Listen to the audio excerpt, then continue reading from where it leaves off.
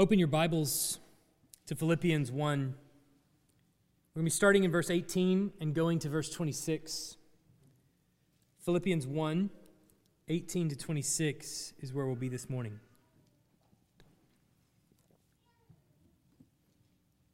Have you ever walked through a cemetery and read the words inscribed on the tombstones of the people that you come across? There are some you see that are really pretty generic or fairly common. Here lies so-and-so. Husband, father, son, friend. Sometimes you see a little scripture verse inscribed underneath, maybe just the address of that scripture. You kind of think maybe that scripture was a favorite of theirs, or maybe it epitomized their life, so the people that buried them thought. Sometimes it's something humorous, like the comedian Spike Milligan, I told you I was sick. Sometimes it's quotes that typified their life, or that made you think something profound, or remember them and their significance in some way. Mel Blanc, you remember him? Voiceover actor of Porky Pig, Bugs Bunny, Daffy Duck. His tombstone reads, "That's all, folks." Merv Griffin, the TV mogul, producer of a lot of TV shows. His says, "I will not be right back after this message." Benjamin Franklin, the body of B. Franklin, printer. Like the cover of an old book, its contents torn out and stripped of its lettering and gilding, lies here food for worms. But the work shall not be wholly lost, for it will, as he believed, appear once more in a new and more perfect edition, corrected and amended by the author.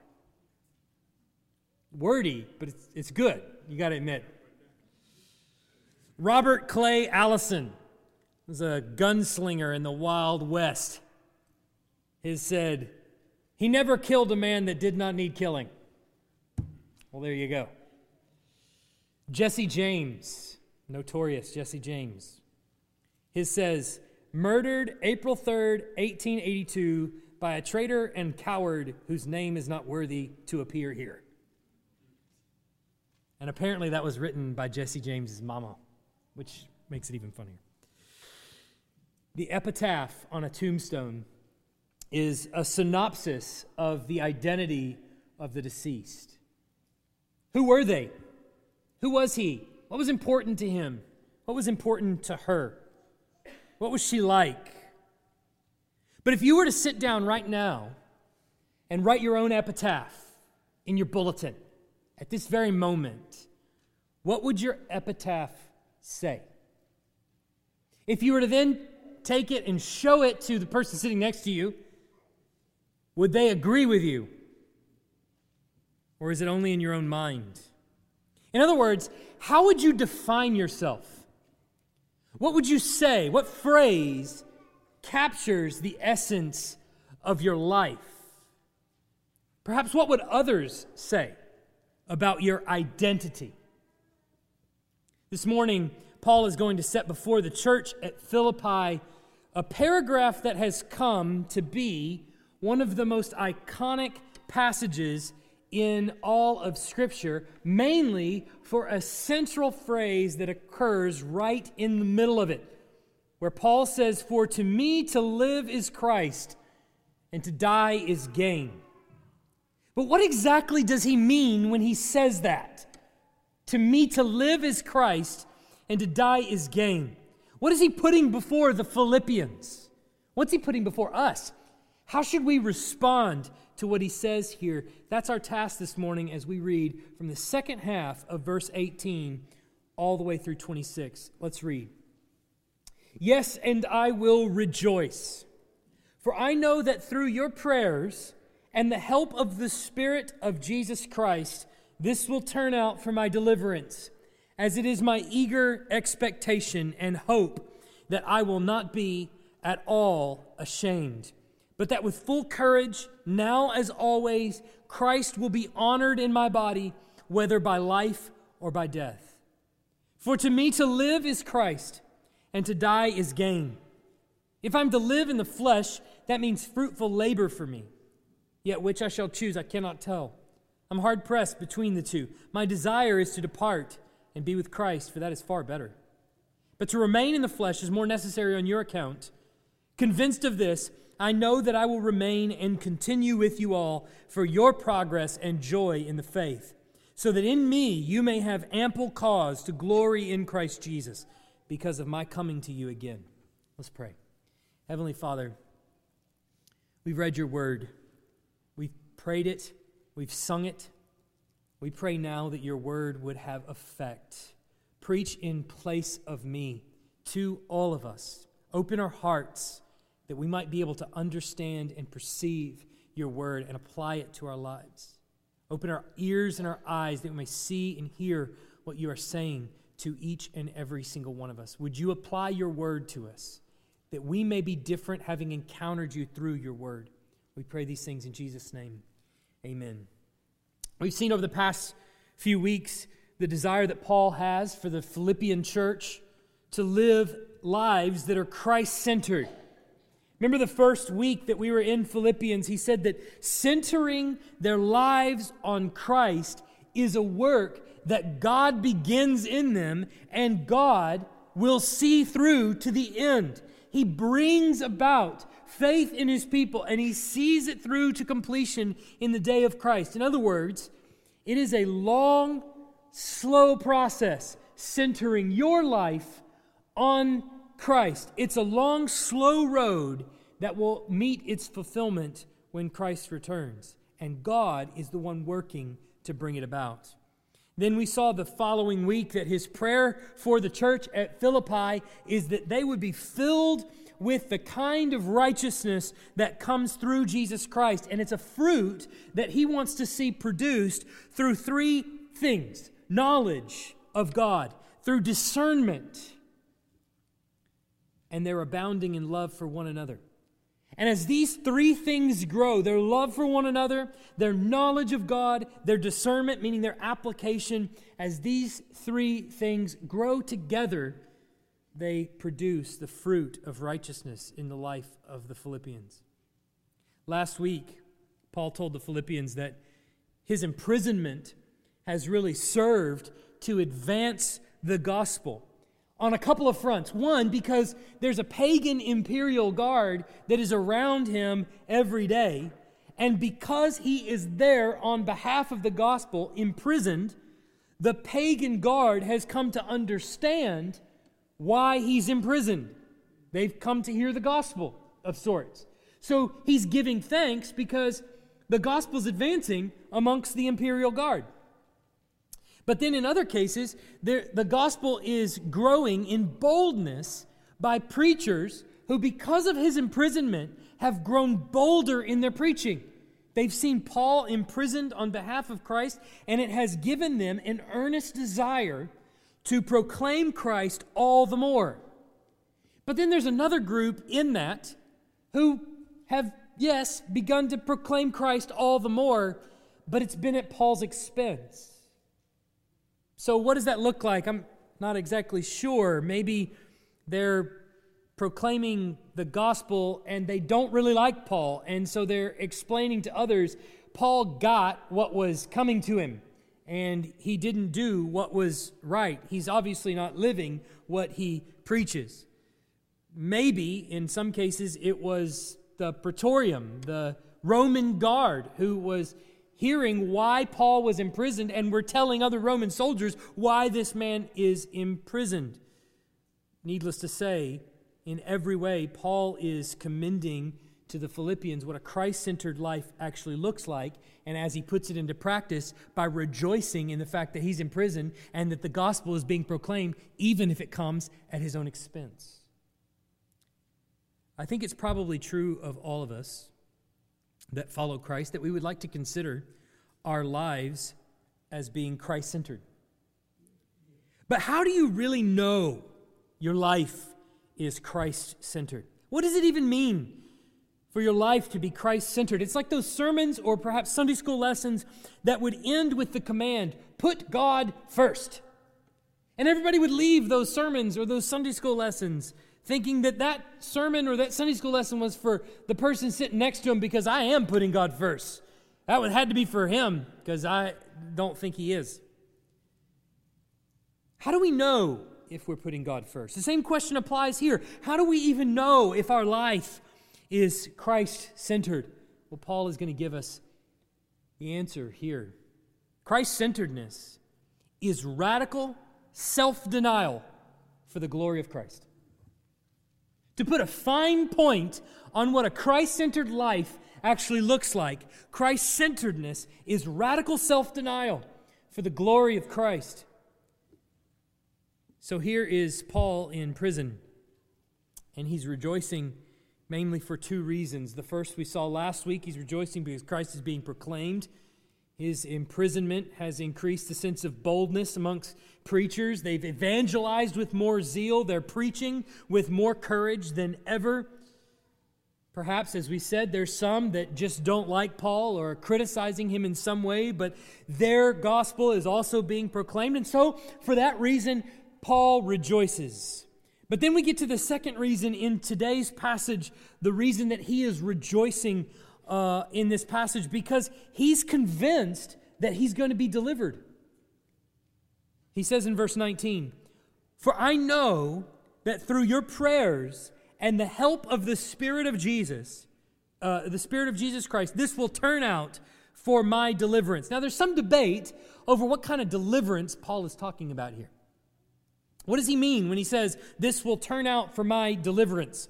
Is he saying that he knows that with his imprisonment and all the people that want to afflict him and want to condemn him as they preach the gospel, that they will be proven wrong in the courtroom of God, that he might die, but he's going to stand before God on Judgment Day, and God is there going to vindicate him in the presence of all that would be watching? Is he saying that he's going to be delivered eternally? Is that what he's convinced about? He could be. But I don't think that's what he's talking about. I think he's talking about being released from prison, and the reason that I think that is because the end of the passage, he says there in verse 24, "To remain in the flesh is more necessary on your account. Convinced of this, I know that I will remain and continue with you all for your progress and joy in the faith, so that in me you may have ample cause to glory in Christ Jesus because of my coming to you again." It seems as though in this passage Paul is really convinced that he's going to be released from prison, and not only that, but that he's going to join the church at Philippi again, and that's going to be for their benefit. They're going to rejoice having seen him released from prison. But it's important to remember that Paul is convinced that he's going to be released and that he's going to see the church at Philippi again. And he knows that it's better for the Philippians, so that he says, in him they have ample cause to glory in Christ Jesus because of his plan to visit them again. This is actually really important for how we understand the impact of what Paul is saying in this passage. So Paul is rejoicing. Remember that. Paul is rejoicing over the fact that he's going to return to see the church at Philippi again. Now, ultimately, he says, just following that he has a confident hope that he will in no way be ashamed, but that with complete boldness, Christ will be exalted whether he lives or dies. That his life is of really no consequence in the grand scheme of things. Christ will be exalted in his body whether he lives or dies. So while he is confident that he's ultimately going to be delivered from prison, he's confident that no matter how he personally fares, Christ is going to be glorified in his body. If his body falls lifeless to the earth, Christ is glorified that he has faithfully persevered to the end. If he's released from prison, Christ is glorified in his continuing work. Even in his release, do you notice what his goal is and is not? Notice that his goal is not his personal freedom. That might be my goal. That might be your goal.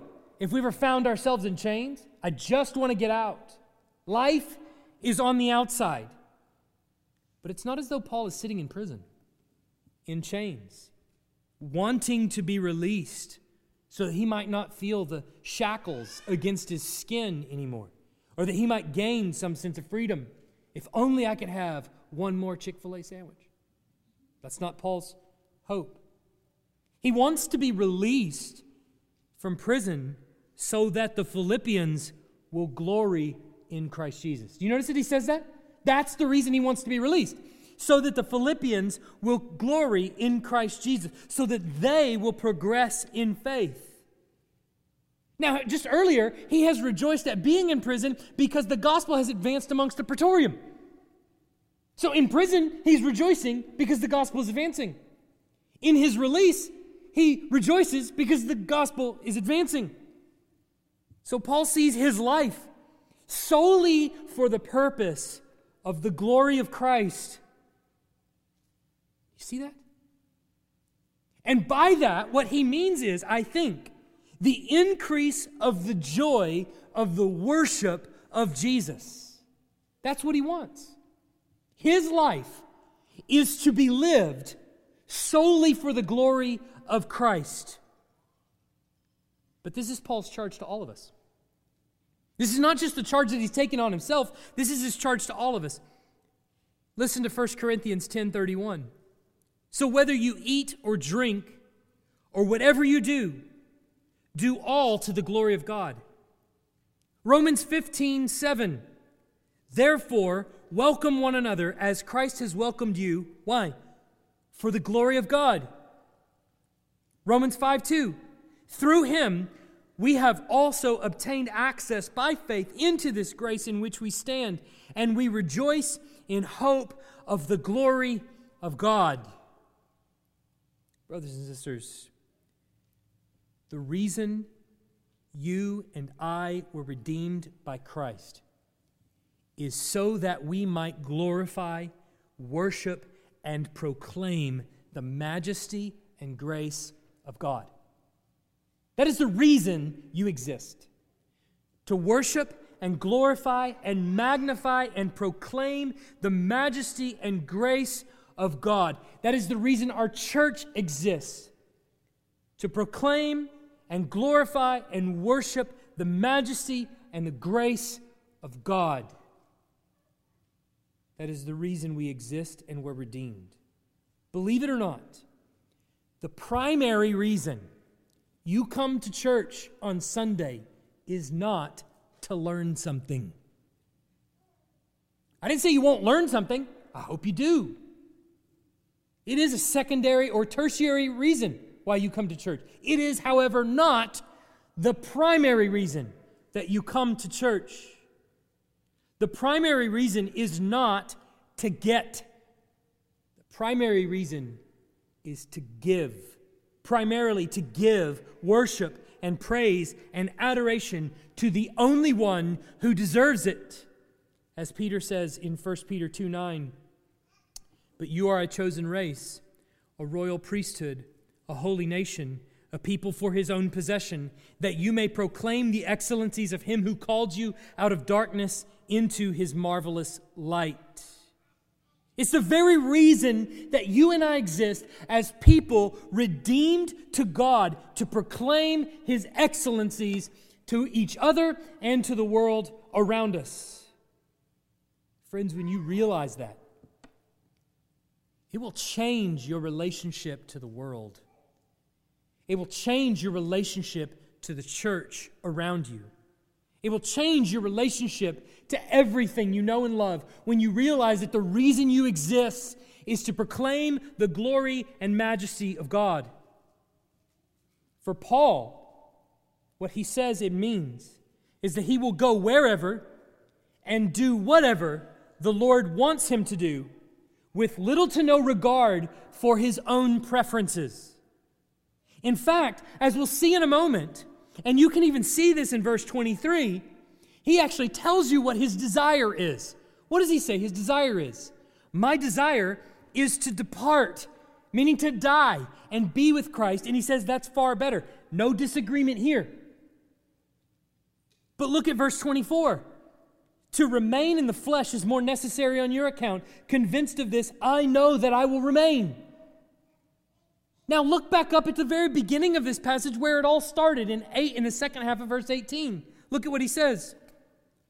Yes, and I will rejoice. Paul is rejoicing over getting what he doesn't desire. You see that? Paul is rejoicing over getting not what he desires. So hopefully you see the situation that he set up for the Philippians. He's relishing that whether he lives or whether he dies, his life or death is lived for the glory of Christ. Even in the event that means his personal desire to die and be with Christ is something that he has to wait for, that right now is a no. But don't we have to ask, how? How can Paul say that?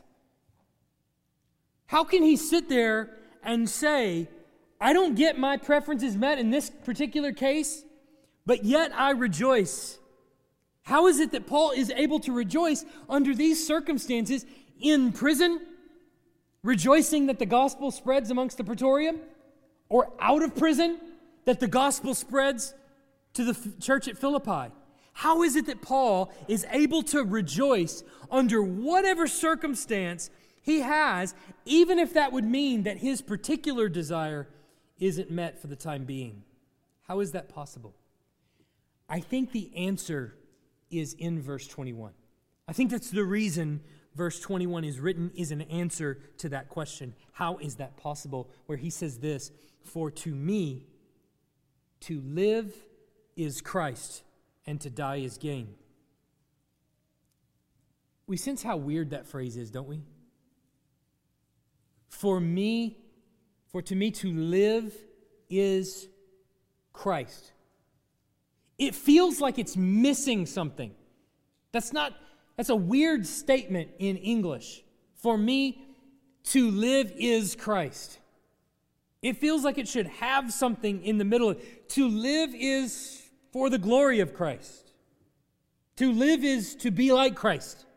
Or something that needs to be put in there in the middle. But he doesn't say any of that. He just explains why Christ will be honored in his body by his life by saying, because to me, to live is Christ. It's a value statement. What Paul is saying is that his life equals Christ's life. It's an identity statement. Paul's identity is Christ. It's a purpose statement. Paul's purpose is Christ's purpose. They're synonymous. My life is Christ's. How is it that his preferences have taken a back seat so that the Philippians might be benefited? How is it that Paul's preferences have taken a back seat? Well, Paul is telling you here, he's saying that his very identity has been subsumed in Christ's identity. My life is Christ. I'm not Paul anymore. My life is now Jesus Christ. The things that I do now are the things that he wants to do through me. He is living out his desires in me, his servant. Paul's making a statement about his identity. Paul is one of the members of Christ's body. Christ is the head. Paul is a member of his body. Let's say a hand. And wherever the head wants the hand to go, Paul is going there because my life is Christ. The old Paul is dead. I'm now in complete and total direction of the Lord. I'm used at his discretion. That is radical self-denial. He's foregone his own identity. For me, to live is Christ. But I want you to listen to other things that Paul has said in other books through that lens. To live is Christ. 1 Corinthians 6, 19 to 20. You are not your own, for you were bought with a price. So glorify God in your body. Colossians 3:3. For you have died, and your life is hidden with Christ in God. Galatians 2:20. I have been crucified with Christ. It is no longer I who live, but Christ who lives in me. And the life I now live in the flesh, I live by faith in the Son of God who loved me and gave himself for me.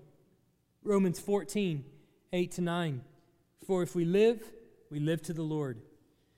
And if we die to the Lord. So then whether we live or whether we die, we are the Lord's. For to this end Christ died and lived again, that he might be Lord both of the dead and of the living. Sounds a lot like, for me to live is Christ and to die is gain. He then says in verse 22, if I'm to live in the flesh, that means fruitful labor for me. Why is it fruitful labor for him? Because if his life is a continuation of Christ's earthly ministry, then what is fruitful labor? That Christ is actually working through him and producing fruit in and through him in the world around him. Notice again that he expresses his desire, if forced to choose, which he admits is a close call. But ultimately, his desire is to depart, a desire that he knows at this time will not now be realized. But he rejoices with his desire because his desire is of little consequence. It doesn't really matter. Christ is going to work through me. Christ is working through me, and I would have it no other way. I want you to listen to how this passage flows. With the help of the Spirit of Christ, my life will bring about honor to Christ. My life is Christ. Therefore, fruitful labor for Christ. My death is presence with Christ, which is also my gain. My ongoing ministry with you will cause you to glory in Christ. That's Christ-centered living. Just read through Paul's thoughts here. If you just strip away everything else, all the conjunctions and all that kind of stuff, the flow of thought here, with the help of the Spirit of Christ, my life or death will bring about honor to Christ.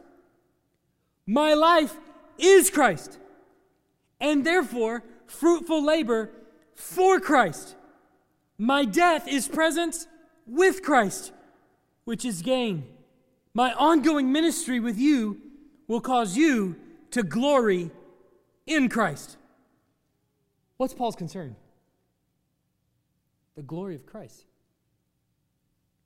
That's it. His own preferences, his own expectations, his own hopes are of little consequence to him. What matters most to him is that Christ be exalted in his life or in his death. But brothers and sisters, this is what we've been called to. Remember, the call to be a disciple of Jesus is not a call to make Jesus your homeboy. It's not a call to be cool with Jesus. It's not a call to invite him anywhere. It's his invitation to you to deny yourself. That's what he says in Matthew 16, 24 to 25. If anyone would come after me, let him deny himself and take up his cross and follow me. For whoever would save his life will lose it, but whoever loses his life for my sake will find it. The call that Jesus has placed on disciples is radical self-denial. That's what it means to actually be a believer in Jesus.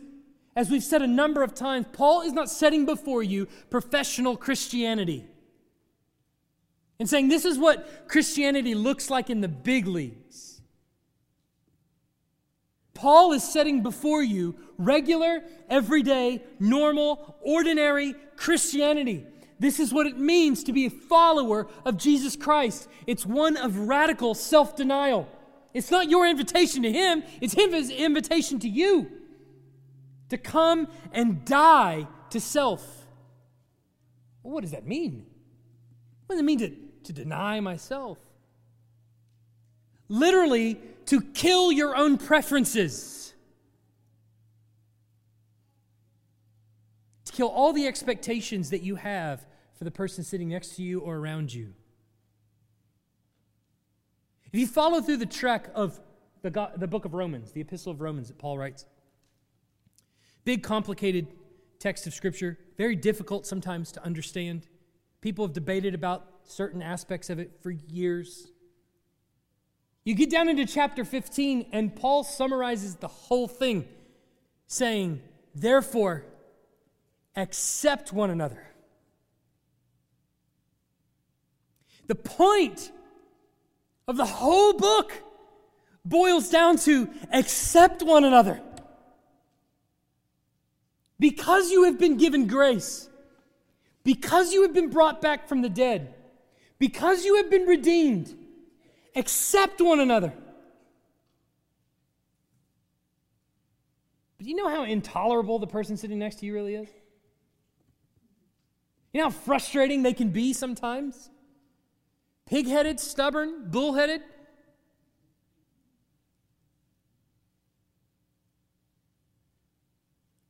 What does it mean to die to self? It means to get over it. Move past it. To instead choose to love one another. Why? Because you are a dirty, wretched sinner and God saved you. That's why. It's built on the foundation of God's love for us through Christ. And it's for that reason that Paul says, my own preferences don't matter. My life is Christ's. He can do with me whatever he wills, because without him I was a dead man anyway. And with him I have eternal life. So what do I care? He can use me however he sees fit. Because for me to die is gain. So there's nothing that can be taken away from me. When Jesus went to the cross, God didn't just punish Jesus. He did punish Jesus. I don't mean to say he didn't. I mean, he didn't just punish Jesus. He saw Jesus as you. That's what's happening on the cross. He sees Jesus as you. Your sins became his sins. God tied you to Jesus. So you're inextricably linked. You can't pry the two apart. He saw Jesus as you. We hear in the gospel, or the Bible, time and time again, he made him who knew no sin to be sin.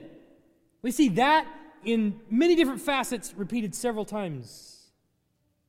So for those who trust in Christ, what happened there on the cross is that your identity became inextricably tied to Jesus' identity.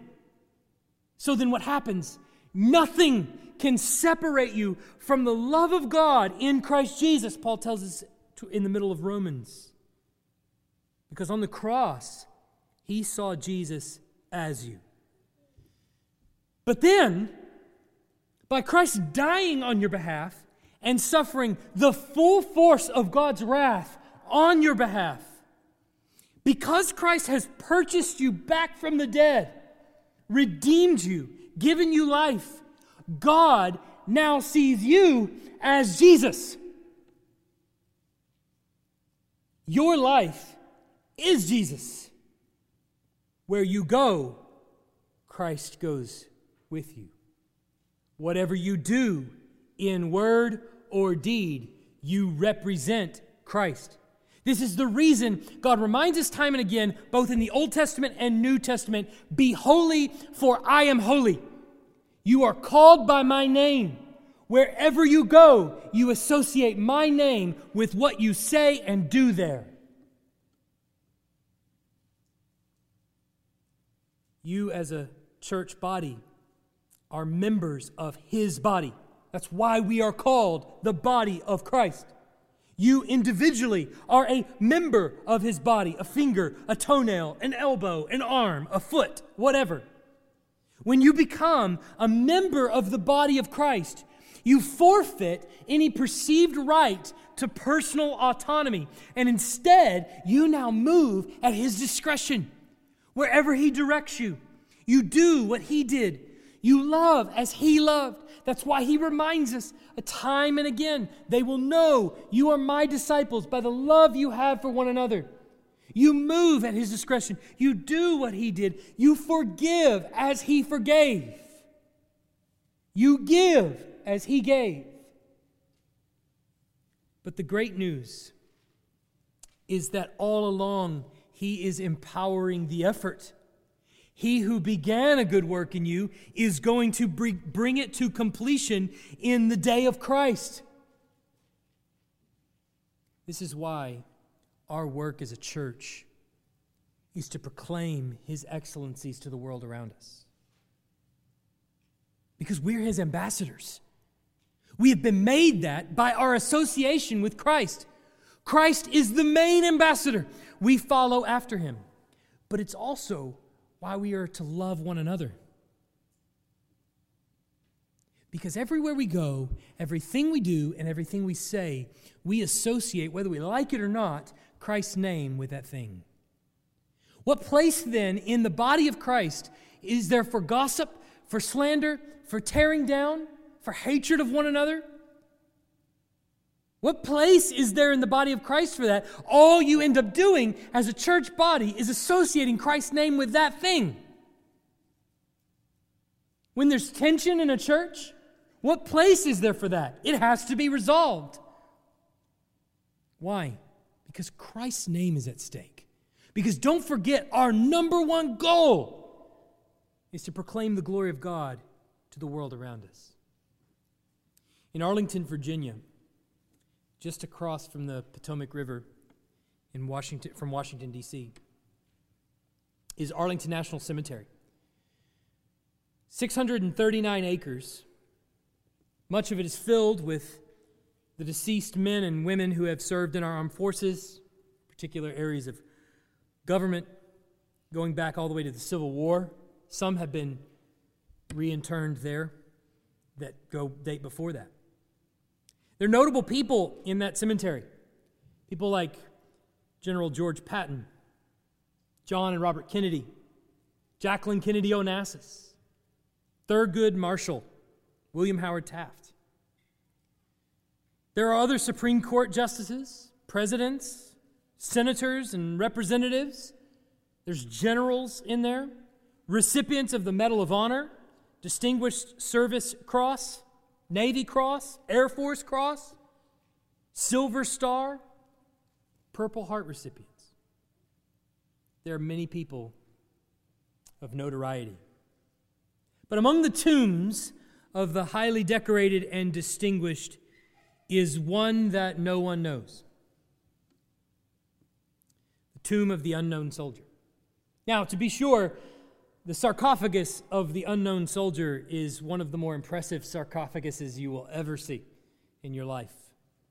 It's guarded 24/7, and it has been guarded 24/7 since 1937. But inside the original sarcophagus of the unknown soldier lies the body of one who died in World War I.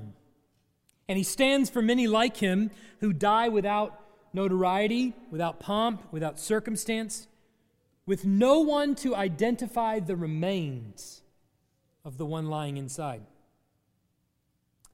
On the tomb of the soldier, there is inscribed these words: "Here rests in honored glory, an American soldier known but to God. I wonder how willing we are to lose our very identity in service to Christ. How satisfied are we to know and to be known only to God?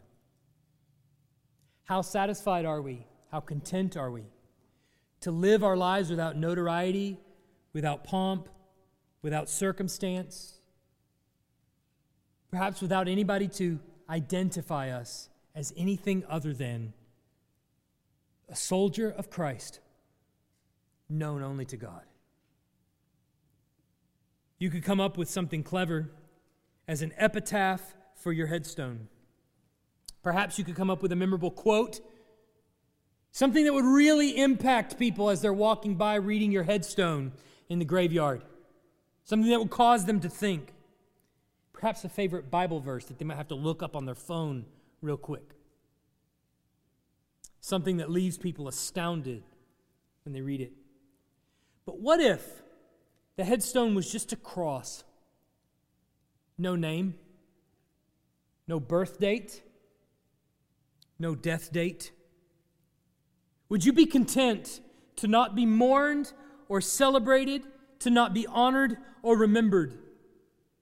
Would you be content to be known only by God? For Christ to be honored exclusively through your life and death?